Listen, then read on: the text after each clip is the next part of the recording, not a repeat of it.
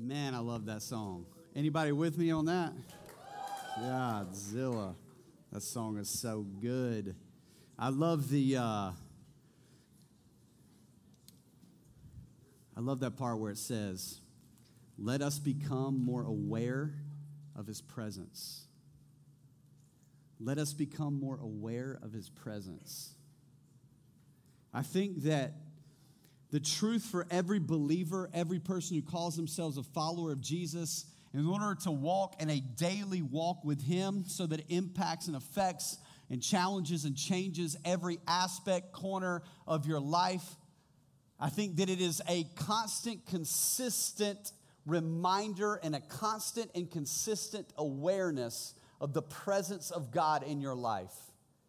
Because one of the coolest things about being a follower of Jesus is that the Bible tells us we are now placed into the family of God. We now have the Spirit of God that lives and dwells in us, the Holy Spirit, God the Holy Spirit, that we've been placed in Christ, and we have been filled by this Holy Spirit. So it is impossible for us to walk a single day of our life without the presence of God being there, being right in the moment of everything that we're doing. And that is one of the most amazing, unbelievable, incredible truths about what we believe as followers of Jesus. That God doesn't just save us by his grace through Jesus so that we don't go to hell, but God saves us through Jesus so that we can now live the full life that he has for us through him by placing his Spirit in us so that every day we can walk in awareness of his presence. How freaking awesome is that? That is something to celebrate, and we just praise God that we get that in our lives. And tonight, I want to talk to you guys about a new series that we're going to be starting. It's called The Truth Between Us. And the idea behind this came up where I've been praying, and I always like to pray about the series that we're going to do because I want our ministry to be Spirit-led. I want our ministry to take it to where God wants us to take it, where it's not just like all of us trying to figure out, all right, what would be cool to do this week, and what would be fun to do this week, and what would be good to talk about, and what do people want to hear about, and all that kind of stuff. I don't operate that way. I go to my prayer closet, I go and get with God, and I say, God, what is it that our students need to hear? What is it that we need to talk about? Where is it we need to go? And the truth is, I've met with all the other youth pastors, and we have laid out the sermon series already for next year through May, and I'm so pumped about this next school year. But man, God was just silent on what we were going to talk about this summer in our high school ministry. And about a week ago or so, I was on vacation over Memorial Day weekend, and I'm hanging out at the lake, and man, it just came out of nowhere, and just over and over again, God just kept confirming it in my heart that, hey, listen, this is what you're going to talk about this summer. This summer, you are going to address the truth between us. You are going to talk about Christianity and Jesus and how that relates to other religions, beliefs, and systems and philosophies around the world. And so what we're going to do is we're going to take about 4 or 5 weeks on this journey, and I'm going to hit some of the most common, some of the most prevalent, some of the ones that you guys encounter the most when you're at school or in your personal lives or things like that. We're going to hit those over this summer. Now, there's 2 that I think are pretty prominent that we're not going to address this summer, and that's atheism and agnosticism. And the reason that we're not going to address atheism and agnosticism this summer is because in September, we're going to be doing this big question series. I'm not going to tell you what we're doing along with it because it's going to be freaking crazy awesome. But we're going to be doing this big questions thing, and I'm going to be addressing atheism and agnosticism and evolution and all that kind of stuff in those 4 weeks. And so I don't want to hit that this summer. But I do want to talk about some of these things because I think they're important as you engage in conversations with people. And the hope is that we would be able to learn the truth through God's word, and we would be able to share it with people so that they can know the truth, because the Bible tells us clearly that you can know the truth, and the truth will set you free. The truth will set you free. And so tonight, we're going to talk about Jesus and Islam. Christianity and Islam. And if you have your notes there, everyone should have them. You should pull out a pen and take some notes tonight because there's going to be some good stuff that we're going to be talking about. And I think I want to begin this conversation tonight and kind of use what I'm about to say as sort of a caveat that follows us next week as well as we talk about Mormonism, the following week as we talk about Catholicism, and later on as we talk about Buddhism and other things. And I think that what I want to approach this from this standpoint. I want us to take a delicate look at different world religions, philosophies, ideals, and I want to approach it in a delicate way because the truth is that there are real people in this world, billions of people, who hold to these beliefs, who hold to these things as truths, that these things actually shape every aspect of their life. Their entire life is affected by this. You realize that a devout Muslim every single day takes time out of their day 5 times a day to pray towards Mecca. That affects every aspect of your life. During that time of day, you stop whatever you're doing, no matter what you're doing, to posture yourself before God. I mean, this affects their life. This affects all of their lives. And so I want us to take a delicate look at this because I think that what happens is sometimes when we engage in these conversations, it becomes like you against me, me against you type of situation. And what I've learned is that in these conversations, it's not us against them, it's not them against us. And I think that if we engage these conversations with love, compassion, we approach people in a way that with respect, in a way that they would want to be treated. What I've learned is that when I approach people in those ways, and when we have these conversations, and I come with hey man, I want to understand your position. I want to understand where you're coming from. I want to listen to you. I want to share life with you. When I approach people in those ways, they are so open to have those conversations. And it's like that anywhere in the world. Anywhere you go in the world and you talk to people about other belief systems, as long as you approach them in a respectful, loving, caring way, they will listen. I've also learned that in these conversations that it is not about winning an argument. It's not about winning an argument. A lot of us maybe even came tonight and you knew what the topic was going to be, and so you're thinking, yeah, man, I'm going to get me some good ammunition so I can go back and slam my Muslim friends about what Jesus says and about how they're wrong, right? And that's not how it is. And you know, I found myself at times in conversations with Christians as I'm having these conversations. I'm like, yeah, well, they believe this, and they believe this, and we're kind of getting all hyped up and getting all kind of, getting into all this stuff and why they're wrong and why we're right and all this kind of stuff. And then I found that now I'm sitting across the table from a Muslim and we're having this conversation. And as we're having this conversation, I'm like, hold on a second. This is a person. This is a person. This is a person with a soul who God deeply loves and deeply cares about. And then all of a sudden, it's not about this arrogant conversation about me being right and them being wrong. It's about us being able to connect with one another. The relationship builds a bridge. And I've been fortunate enough over the last 10 years or so to lead quite a few Muslims to Christ, friends of mine. People that were not my friends that ended up becoming my friends. People just in conversations. People in my ministry. People that have come by. And every time it is because you recognize them as a person that God deeply loves and deeply cares about. And you want to engage them with the truth of who Jesus is. So I want us to start with that right off the bat. And I want you to know that this conversation is not meant to be exhaustive. We're not going to talk about everything that is believed in Islam. We're not going to address every single question. We're not going to address every single answer. We're not going to address everything in there. We don't have the time to do that. We're not going to talk through all the history of it and all that. But I do want to hit some specific things along the way that I think are important for you to know and will help you out in your conversations with people around you that are of this faith. So if you have your Bible, open up to Genesis chapter 16. You say, well, we're talking about Islam. Why in the world are we going to the Bible? Well, it gets his foundations in the Bible. If you go to Genesis chapter 16, I want to read the story to you. Now, this is the story of Abraham.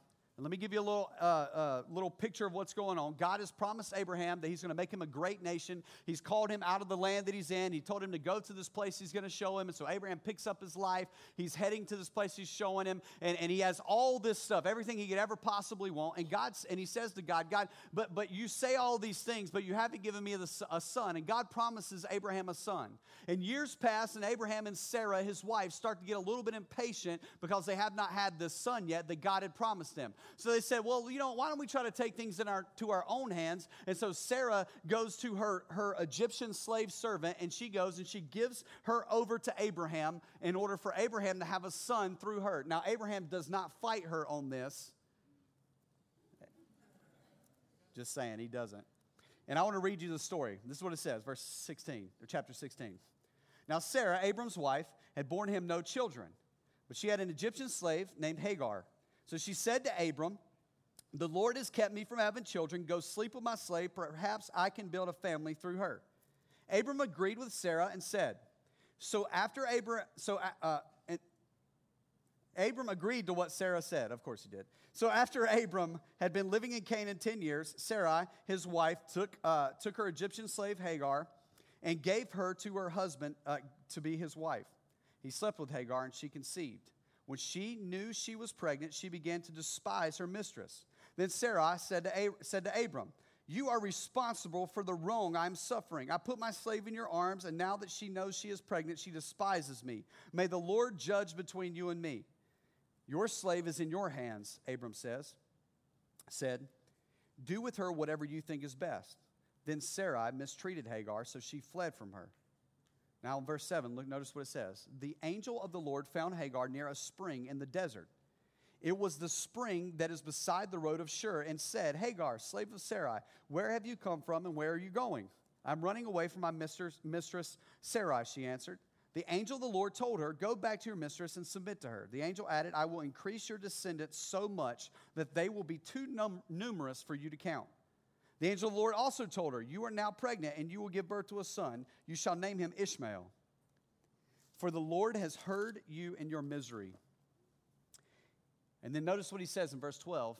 The angel says about the posture that Ishmael will take. He will be a wild donkey of a man. His hands will be against everyone, and everyone's hands against him. And he will live in hostility towards all his brothers. She gave this name to the Lord who spoke to her. You are the God who sees me. For she said, I have now seen the one who sees me. That is why the well called whatever is still there between Kadesh and Bered. So Hagar bore Abram a son, and Abram gave him the name Ishmael to the son she had born. Abram was 86 years old when Hagar bore him Ishmael. Basically, what has happened here in this story is that Abram has disobeyed God. Sarah's disobeyed God. He takes Hagar, the Egyptian slave of his wife. He sleeps with her. She becomes pregnant. And as a result, she has this son. His name is Ishmael. Now, during this whole time, Sarah is a little bit jealous because she couldn't get pregnant, and now her slave girl is pregnant, and there's a little bit of hostility, a little bit of jealousy going on there. And so Sarah starts treating her bad. So she runs away, and an angel comes to her and says, listen, I'm going to make a great nation out of your son. You're to name him Ishmael. But for the rest of his life, and for generations to come, there's going to be this conflict. There's going to be this warring that is going to go on between his descendants and the descendants of Abram on that side of the family, between his brothers. And we know that then Abram, his name was changed to Abraham. Abraham had Isaac. And that we know that through Isaac, the nation of Israel was born. And we know that through Ishmael, the Arabic nation and world was born. And for all of history, pretty much from this point on, there has always been conflict between the people of Ishmael and the people of Isaac, the descendants of them out of Abraham. And we see this even today. It's an ongoing battle. When people talk about peace in the Middle East, they're fooling themselves. You cannot solve something that the Bible has already clearly told us will always be a problem. There are people in Israel, the Palestinians, who want to destroy the people of Israel, and the people of Israel want to destroy the people of Palestine. There are countries around the world, Arabic countries around the world, that want to destroy Israel, that talk about it openly. It's on the TV, it's on the news. They talk about it all the time. This is a consistent battle that goes on. And we see it taking its roots all the way back in the story of Abraham.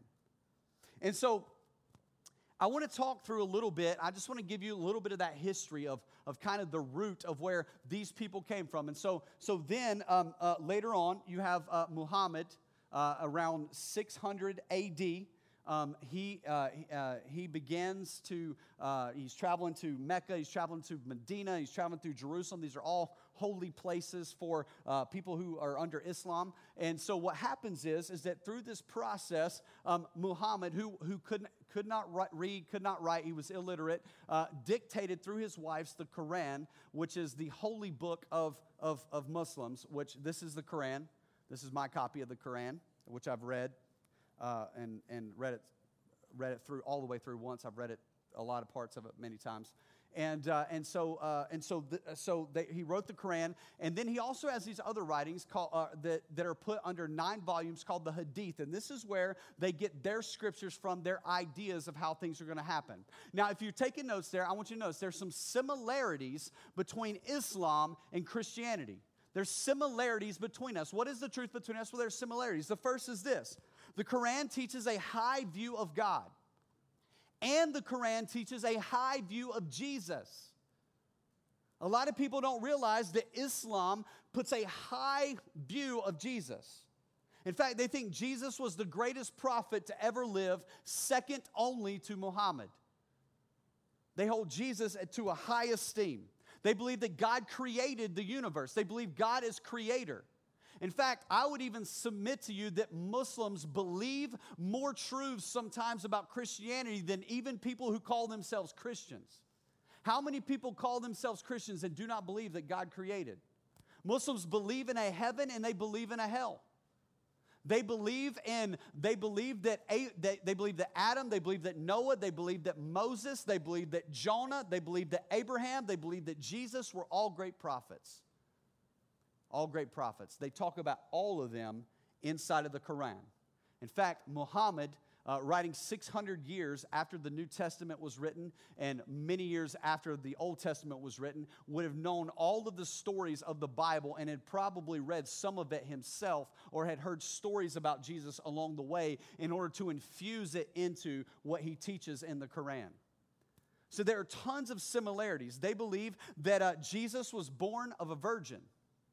Muslims believe that Jesus was born of a virgin, just like us as Christians.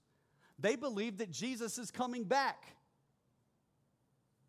There's tons of similarities between us and Muslims. The cool part about that is that when we begin to talk about Jesus, and I'll talk about this a little later on in our conversation, that going back to the words of Jesus is a great way to have a conversation with a Muslim because they believe the words of Jesus. But even though there's all these similarities between us, there's also differences between us. There are major differences between us. In fact, I'll just give you a few. The first is this: Islam is works-based. A Muslim believes that God is good, and they believe that they are not. And so as a result, they have to do enough good works in their life in order to appease God because of the bad works in their life, because they're not good. It's all about performance. It's all about trying to earn God, to earn God's favor, to earn God's permission to be with Him, to earn God, because God is not near to them. God is out there. So it's all about earning. It's all about works. In fact, they believe that there's a dean or an angel that they count, man, these are the good deeds and these are the bad deeds. And so a lot of things in a Muslim's life, they're trying to be devout. They're trying to do good things that the Quran says are good because they want to live a good life. They want to follow the 5 pillars of Islam so that they can make things right with God. But then when you go to and you have the conversation about Christianity, Christianity is different. Even though a lot of Christians live as if Christianity is works-based, as if we've got to earn the favor of God, Christianity is grace-based. It's grace-based.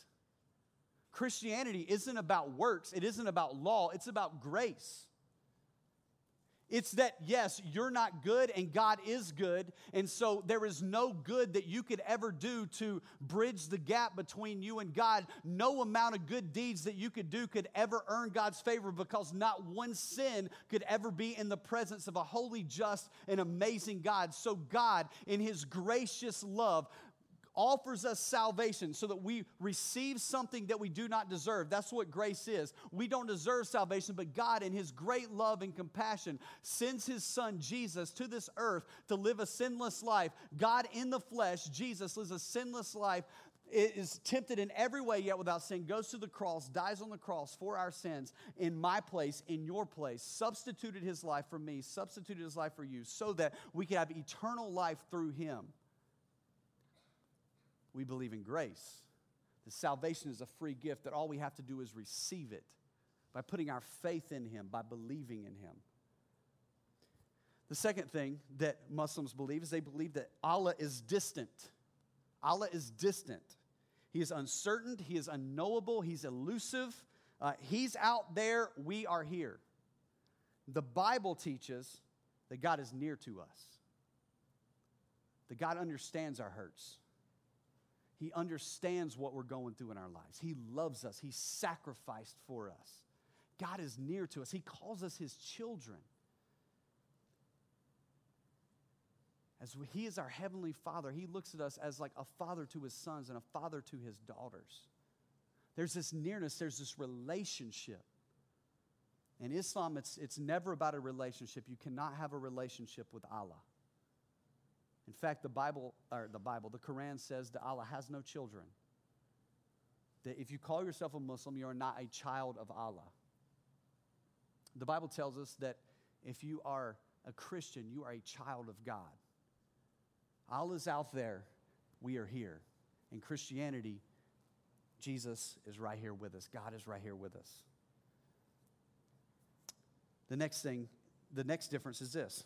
No matter how devout you are in Islam, there is no certainty that God will accept you into heaven. No matter how devout, no matter how good you think you are, there is no certainty that God will allow you, that Allah will allow you into heaven. In fact, if you ask a Muslim about their faith and you say, hey, do you know if you're going to go to heaven? Like, you call yourself a Muslim, are you going to go to heaven? They would say this, if Allah wills. In fact, the most devout of Muslims would say this. They would say, I can live my entire life in the best way that I possibly can, but at the end of the day, if Allah's having a bad day and I die and I go instead, I can not go to heaven. I cannot go to heaven. There is no certainty for salvation. In Christianity, there is great certainty in salvation. In fact, the Bible tells us clearly, John 3:16, Jesus tells us, and use the words of Jesus with someone when you're having that conversation. Jesus tells us in John 3:16, for God so loved the world that He gave His only Son. Listen, that whosoever believes in Him will not perish but have eternal life. That if you believe in Him, you are given the promise of eternal life. The Bible tells us in John chapter 14 that Jesus is talking to the disciples. He says, listen, I'm going to go prepare a place for you, and then I'm going to come back and get you so that you can be where I am. That all of God's children go to be where He is. That's what the Bible teaches us. And we believe that deeply. The next difference is this. Nowhere in the Quran does it talk about Allah's love. Allah does not love. In the Bible is littered with the truth that God loves us and that God is love. In the Quran, Jesus is just a prophet. Jesus is just a prophet in a list of prophets. A great prophet at that, but He's just a prophet. In Christianity, we believe that Jesus is God. God in the flesh. He's the second person of the Trinity, God the Father, God the Son, God the Holy Spirit. That He is fully divine. Jesus says Himself in John 10:30, I and the Father are one. In John 8:58, He says, before Abraham was, I am. Listen, I predated Abraham because before Abraham ever was, I am. How can Jesus predate Abraham if Jesus wasn't born till thousands of years after Abraham was born? The reason is because Jesus is God, and Jesus has always been God, and He eternally existed before Abraham was ever even born on the planet. That's the reason in John chapter 1 it begins, and it says, in the beginning was the Word was with God, and listen, and the Word was God. In the beginning. Then he goes down to verse 14 and says this, and the Word became flesh and made His dwelling among men. He's talking about Jesus. So Jesus is the Word. So now back up. In the beginning was the Word, Jesus, And the Word was with God, Jesus, in the beginning, and the Word was God. Jesus was God. And all throughout Scripture, we see the truth that Jesus is God. Jesus tells us plainly. Jesus says all of these things himself. He claims to be God. It is one of the reasons and the main reason why he was killed. It was blasphemy. He claimed to be God. It's Jesus' words. So, these are some of the similarities, some of the differences. And so I want to kind of change focus real quick for a minute. And I want to talk a little bit about how do we address Muslims?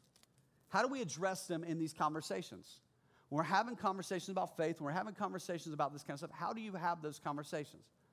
Well, the first thing I would say is never fight or argue. And if the conversation goes in that direction, you need to walk away. That if it gets hostile, walk away. And I would say that about any conversation, whether that's with someone of any belief system different than yours, whether that's atheism, whether that's Mormonism, whatever that happens to be. If tensions are high, no progress will be made. Walk away. Say, hey, listen, this is just not appropriate for this conversation. And what I've found is that it is easier to find the truth between you and them when you are talking to humans and not ideologies.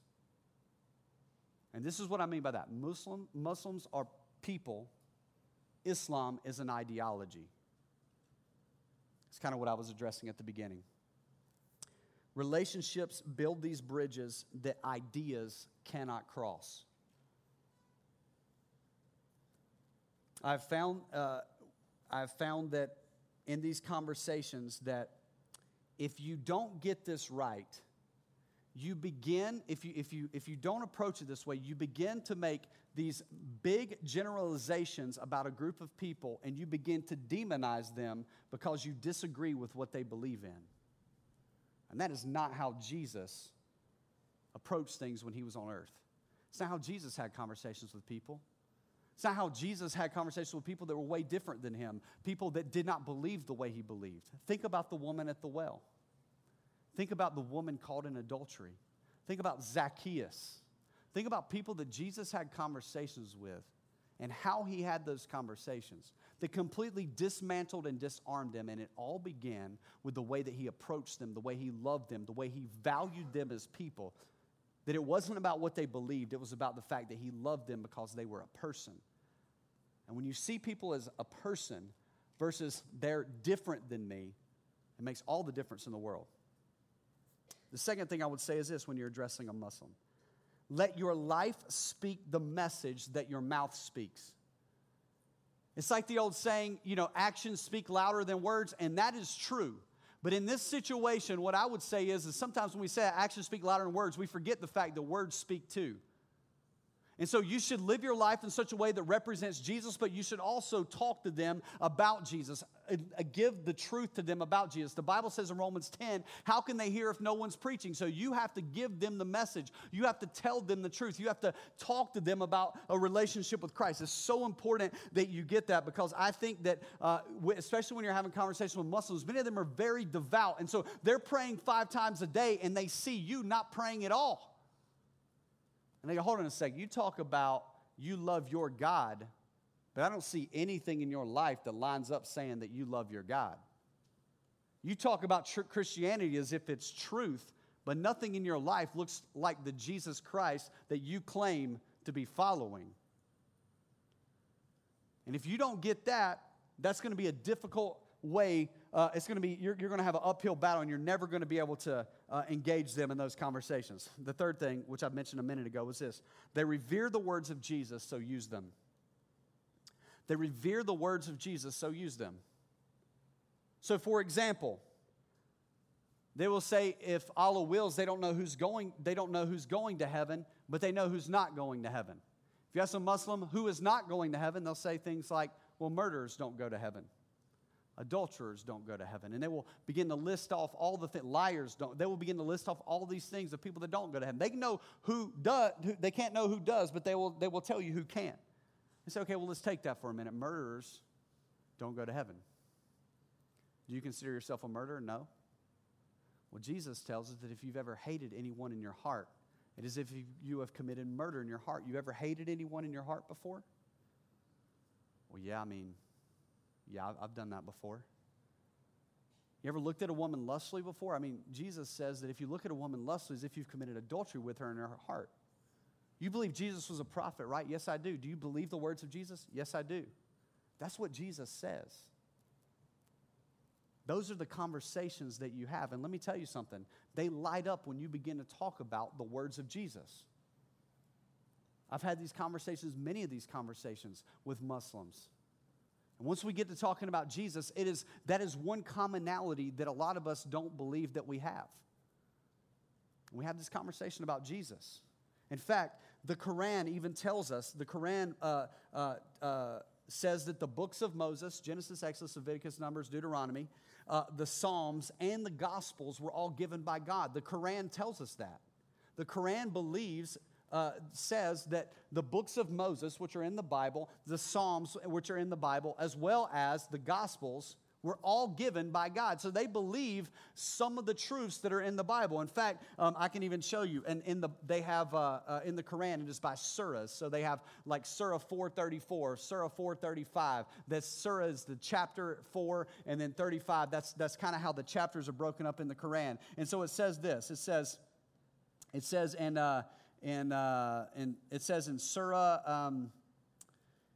Surah 4, 163, it says, "And we have sent thee inspiration as we sent it to Noah and the messengers after him. We sent inspiration to Abraham, Ishmael, Isaac, Jacob, and the tribes, to Jesus, Job, Jonah, Aaron, and Solomon, and to David we gave the Psalms." I mean, that sounds like a Bible verse. It doesn't sound like the Quran. See, there's a lot of truth between us. And if you can wiggle around and get to that truth and begin to have this conversation, you wouldn't believe some of the stuff that would come out. It's pretty powerful. One of the biggest hang-ups for a Muslim is that they believe that the Bible is tainted. That Muhammad tells in the Quran that he is writing the Quran in order to correct the mistakes that are in the Bible. They believe that the Bible was tainted. And so this is a great conversation to have with them, because there's more evidence to show us that what we have in the Bible is true, and what we have in the Bible is actually what was written based on the numbers of copies of ancient manuscripts, over 24,000 of them before Muhammad was ever even born and came on this earth, that we have today in our possession over 24,000 of these documents and manuscripts of the Bible before he was ever even born. That we know and we can have full confidence in that the Bible that we're reading today is exactly the Bible that was written. And we also believe that God went along and protected his word in the addition and the editing of, or as it went along. That it was not edited, that it was kept the way that God wanted it to be. This is a big hang up for them. So this is that's a good conversation to have. So we've talked about some similarities, we've talked about some differences, we've talked about some of the questions. And I want to talk to you, the last thing I want to talk to you about is this. The fourth thing is Islam, the side most Muslims don't know. Now, when these next couple of weeks are going to be a little different, because like I'm more of a preacher, and these are more of like teaching lessons. So I'm trying to teach you the truth about this kind of stuff in a teaching sort of format. And when we get to this last point, I want to tell you that this last point is so important for you to hear. So I don't know what you got going on right now, but I want you to lock in just for a minute. Because the last point is Islam, what most Muslims don't know. The truth is that most Muslims do not know what the Quran says, just like most Christians do not know what the Bible says. Let me say that again. Most Muslims do not know what the Quran says, just like most Christians do not know what the Bible says. In fact, if I was to give out a Bible test right now, some of you would be like, oh crap. But you would call yourself a Christian. And it is dangerous when you begin to believe in a system or a philosophy or a religion and you do not know what that religion, philosophy, or belief system even is. And so, like some people who call themselves Christians, and I say call themselves Christians because I don't believe that everyone who calls themselves a Christian is a Christian.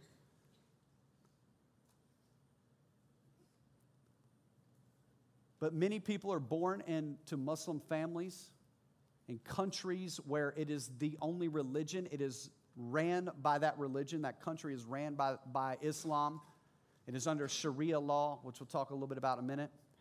It is all they've known their entire lives. Bibles are not allowed to be in these countries. No other system of theology, no other system or philosophy are even allowed into the systems, into the school systems for them to even be educated on what those systems or beliefs even mean. This is all they know. And that's what most Muslims are. In fact, there are 1.2 billion Muslims on this earth, and maybe even more now. 1.2 billion of the population of the world. And only about 1/6 of those even know Arabic. And you are not even allowed to read the Quran unless it's in Arabic. So most Muslims can't even read the Quran because the Quran is in Arabic. Now you say, how do you read it? This is actually, the Arabic's on one side and the English is on the other side. And so that's how I read it. I read it in English. But they would say, well, that doesn't count. That it only counts if it's in Arabic. Well, since most can't read it in Arabic, they don't know what it says, and they can't know what it says. So I want to lay that down for you as some foundation before we get into this conversation, because I want you to know that this is so important for this world and for our society and for the United States. And when you're hearing things on the news and when you're hearing things in all these different places, you need to know that. Because the truth is, and I put this down, these Muslims are not terrorists. They have no intentions of hurting anyone. They are just following a religion. They have no idea the claims of the Quran. All they want to do is they want to find their way to God. And they believe with all their heart that if they can just do some good stuff and pray 5 times a day, then they can get themselves to God. They are just trying to find a way to God. They are not bad people. I mean, they are in the sense of the Bible tells us all have sinned and fallen short of the glory of God, but they are not out there like trying to figure out how to take you out. You know what I'm saying? But that is not what the Quran teaches. That is not what the Quran teaches. And I've read it. The Quran teaches that you are to kill infidels. And an infidel is anyone who is not a Muslim. When someone flies a plane into a building and blows up a whole bunch of people, it is considered holy in the Quran. You say, no, I heard this Muslim on TV say that's not what our religion is. That's Islamic extremism. No, that is Islamic purist.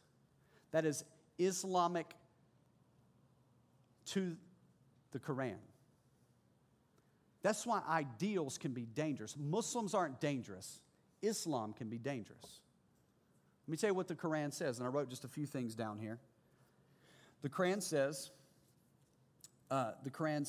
that a woman is considered half that of a man. So in the court of law, 2 women equal 1 man. So if 2 women say, this guy did this, and this guy said, no, I didn't, they throw it out of court because you're considered half a man.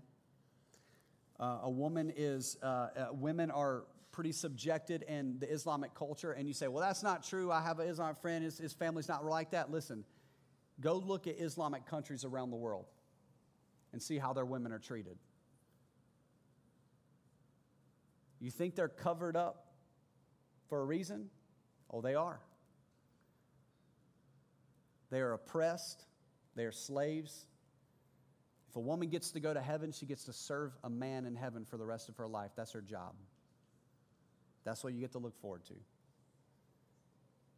In fact, in Surah 434 in the Quran, it says this: if you fear disloyalty from your wife, you're to refuse to share the bed with her, which is a big deal because a wife is required to sleep with her husband so many times per month. And he can divorce her if she doesn't do that. And all he has to do to divorce her is to say, I divorce you, I divorce you, I divorce you 3 times, and it's done. That's it. And so it's a manipulative thing. You can refuse to share the bed with her. And it goes on and says, and you can beat her. Men are permitted to beat their wives in the Quran. If you think I'm kidding, look up Surah 434 in the Quran. So the Quran teaches these things. It's not Islamic extremism. It is sticking to the truths of what they teach. Men are allowed to have a muta in every city of the world. A muta is pretty much a prostitute. He can have 4 wives, and he can have a muta in any city of the world. And it's not considered cheating. It's not considered bad because he's on business and he's out of town and she doesn't have to know about it, type of thing. The interesting thing about it is that Muhammad says in the Quran that you can only have 4 wives, but Muhammad himself had around 50, and many of which were very young, and one of which was 9 years old when he married her. Which is why in some Islamic countries today, right now today, in 2014, you are still allowed as a Muslim man to marry a woman before she reaches the age of puberty. True story. You didn't know that happened in our world today? Yeah, oh yeah. That's a law in some countries. So what happens is that when we begin to look at what the Quran teaches, and we know that Muhammad was a general in a military. Muhammad killed many people. Not only did he kill many people, but he sent people out to kill many people. You can look up all kinds of stuff on Muhammad and what he did in his conquests as he conquered people, which is why even today we have these militant groups that are trying to conquer through force these countries in the name of Islam, in the name of Allah. They believe it's their moral duty because of what the Quran says. In fact, the language is pretty rough in a lot of these particular conversations. Like in Surah 2:191, it says this, and slay them wherever you catch them, and turn them out from where they have turned you out. Listen to this, for tumult and oppression are worse than slaughter. But fight them, and he goes on and tells them not to fight in the mosque or in all this kind of stuff. And it says, and when you fight them, slay them. He's talking about people who are not of the faith of Islam. That's what he's talking about in the Quran. And what happens is that we don't understand what's going on around the world because all we see is what's going on in our own little social media account. Let me tell you what's going on around the world.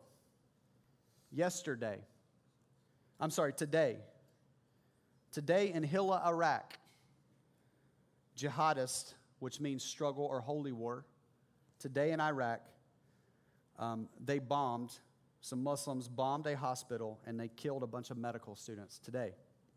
Yesterday in Nigeria, Borno, Nigeria, a wave of barbaric attacks on 3 villages by Boko Haram Islamists, which if you don't know who Boko Haram are, these are the guys who just kidnapped like hundreds of girls, teenage girls, and they have them captive.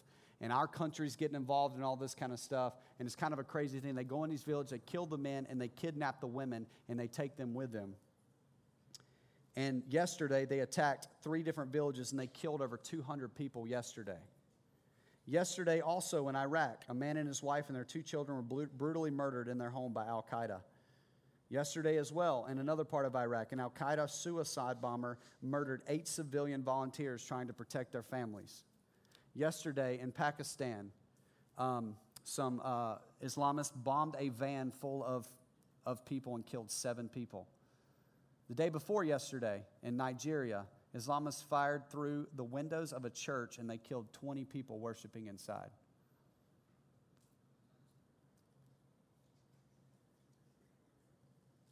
Open Doors, which is a non-denominational group that talks about persecuting Christians around the world. Last year, the number doubled of Christian martyrs in the world. Almost all of them were in Muslim countries. 1,200 Christians were martyred for their faith in Syria alone. In all of these countries, Sharia law or Islamic law is at place. I tell you that because most Muslims don't know that about Islam, and they don't know that about the Quran. And I don't think that most Muslims are violent and terrorists and bad people. I think, like most Christians, they don't know what the Bible says and they don't know what the Quran says. And we get an opportunity to share the love of Christ with them. And I'm short on time, but I want to show you something. There's a guy, his name's Musab Hassan Youssef. His dad was the militant leader, the number one guy in Hamas. Hamas is the Palestinian Al-Qaeda sort of type of group. It would be like Osama bin Laden's son, this guy. And this guy was a terrorist. He worked for Hamas. He was doing all the stuff in Hamas. When he was 20 years old, he was arrested. He was put in prison by Israel. He was in an Israeli prison at 20 years old. During that time, he's watched while he was in prison, and obviously he's a high-up person in the organization because his dad is the number one guy in the organization. His dad is the Osama bin Laden of the organization. During this time, he saw in prison his Hamas organization, because inside of the prison, like gangs in America, they were kind of like a gang in the prison. He saw them brutalizing other people and inmates inside of the prison, even their own Hamas people, because they would say that they were traitors or that they were trying to steal information. And he saw this, and it bothered him so much that he began to question this whole deal. So the Israelis pulled him out, and they began to talk to him, and all the propaganda and stuff that he'd been told his whole life about how they're brutal, and how they don't care about education, and they don't care about your religion, and they don't care about all this kind of stuff. He said these Israelis would sit with him, and it'd be time for prayer, and they'd say, hey, yeah, go pray, go do your thing. We don't want to take away from what you want to do. And he said that they just kind of invite him in. And then they said, we want to send you to school. We want you to get educated. So he went and he studied, and he went and got educated. For 6 years, he studied religion. And he's now a devout follower of Jesus. And there's a mark on his head for his life. He made a comment in one interview that I saw. He said he lives in California now, and he's in an asylum in the United States. He says, I will go back and tell my family and those people about Jesus. And if they kill me, they kill me. But I got to do what I got to do. My people need to know about Jesus. So I thought I'd show you a little bit of an interview with someone who grew up their entire life as a Muslim, who knows the Quran front and back, who knows it in Arabic, who speaks Arabic and all that kind of stuff, and has grown up in that part of the world. Would you guys like to see that? Yes, please. Check this out. All the time I thought that the problem in Muslims or the problem in terrorists all the time I thought that the problem in Muslims or the problem in terrorists as many people here in the United States think. And unfortunately, this is not the truth. The problem is in Islam itself. I know that what I'm saying now is politically incorrect, and many people find this offending, even Christians sometimes. But all I can say that this is the reality, and this is the real nature of Islam. Forget about what I say about Islam, and forget about what Americans or even Muslims say about Islam. Let's say what Islam says about itself. Let's see, does the Quran mandate killing? Did Muhammad, the prophet, he's not a prophet. You know why? Not because he's not a prophet regarding to the Bible, because he's a prophet without prophecy. Can you believe that? Like, Muhammad claims that he's a prophet, and he died before he told his people the prophecy.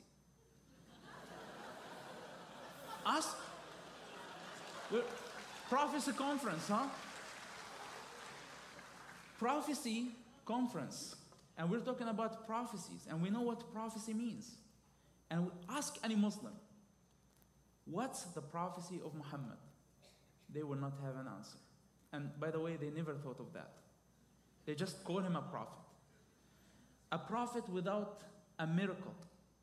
You know what's his miracle? He flew on a donkey from Mecca to Jerusalem in the dark, during the night. And the donkey was the only witness.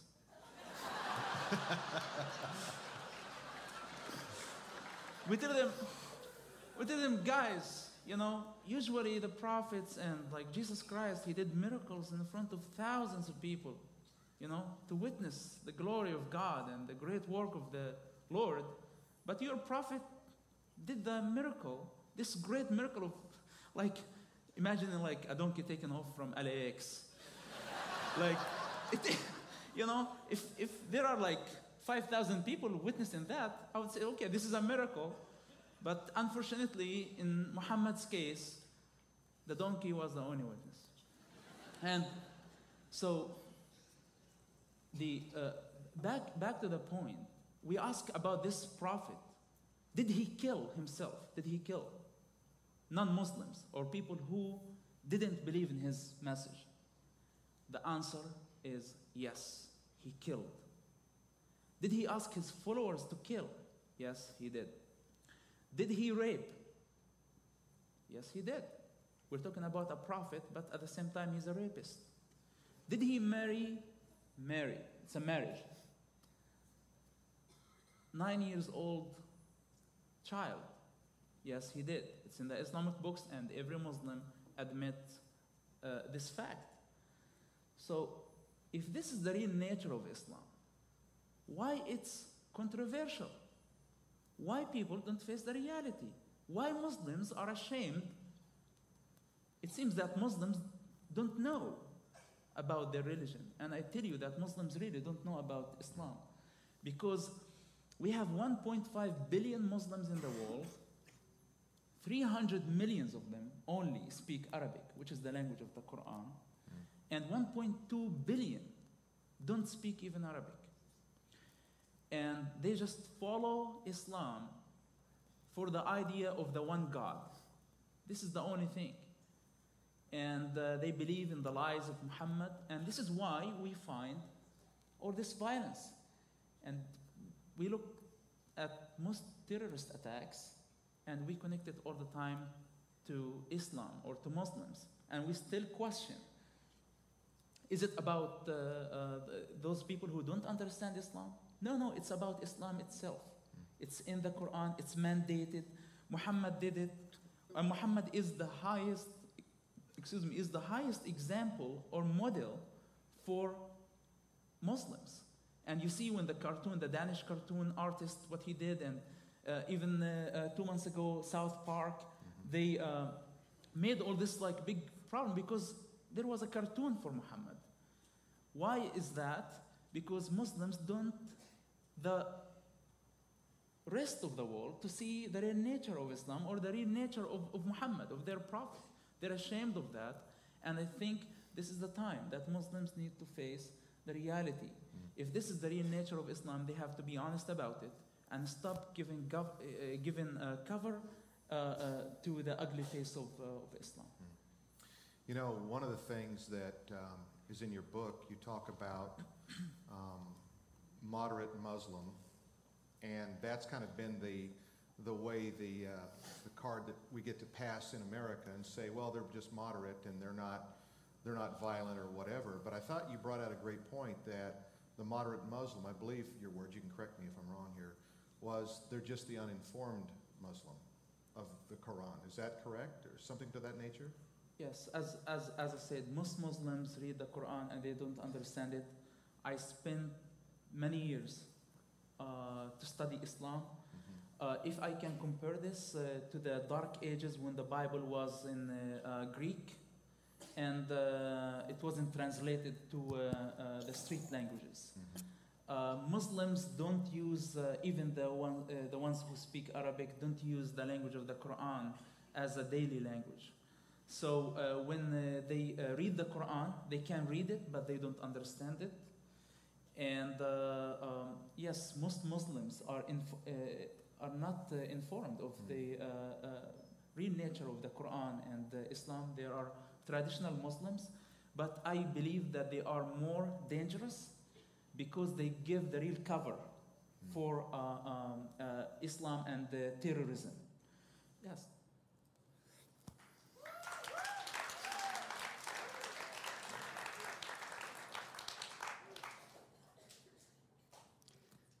I want to close with this. I hear people say to me as a pastor at times, and I have through the years, man, like, there goes another mosque up in our community. There goes another temple, and there goes another this or another that. Man, what is our nation coming to? And there's all of these religions and belief systems and all this kind of stuff popping up around us. I mean, are we not a Christian nation? And I would say historically, we are a Christian nation, if you want to say that, but statistically, we're not. Statistically, we're in the minority as far as people, as far as Christians. Christians are not the majority in our nation, so it doesn't offend me when someone says we're not a Christian nation, because we're not a Christian nation. But this is what I would say. I would say that our failure as the church to go reach people around the world for Jesus, I think God is saying, hey, you know what? Since you won't go reach them over there, I'm going to put them in your backyard. So you have no way to run away from them. So that you have to walk over to them and build a relationship with them and have a conversation with them and tell them about the love of Christ.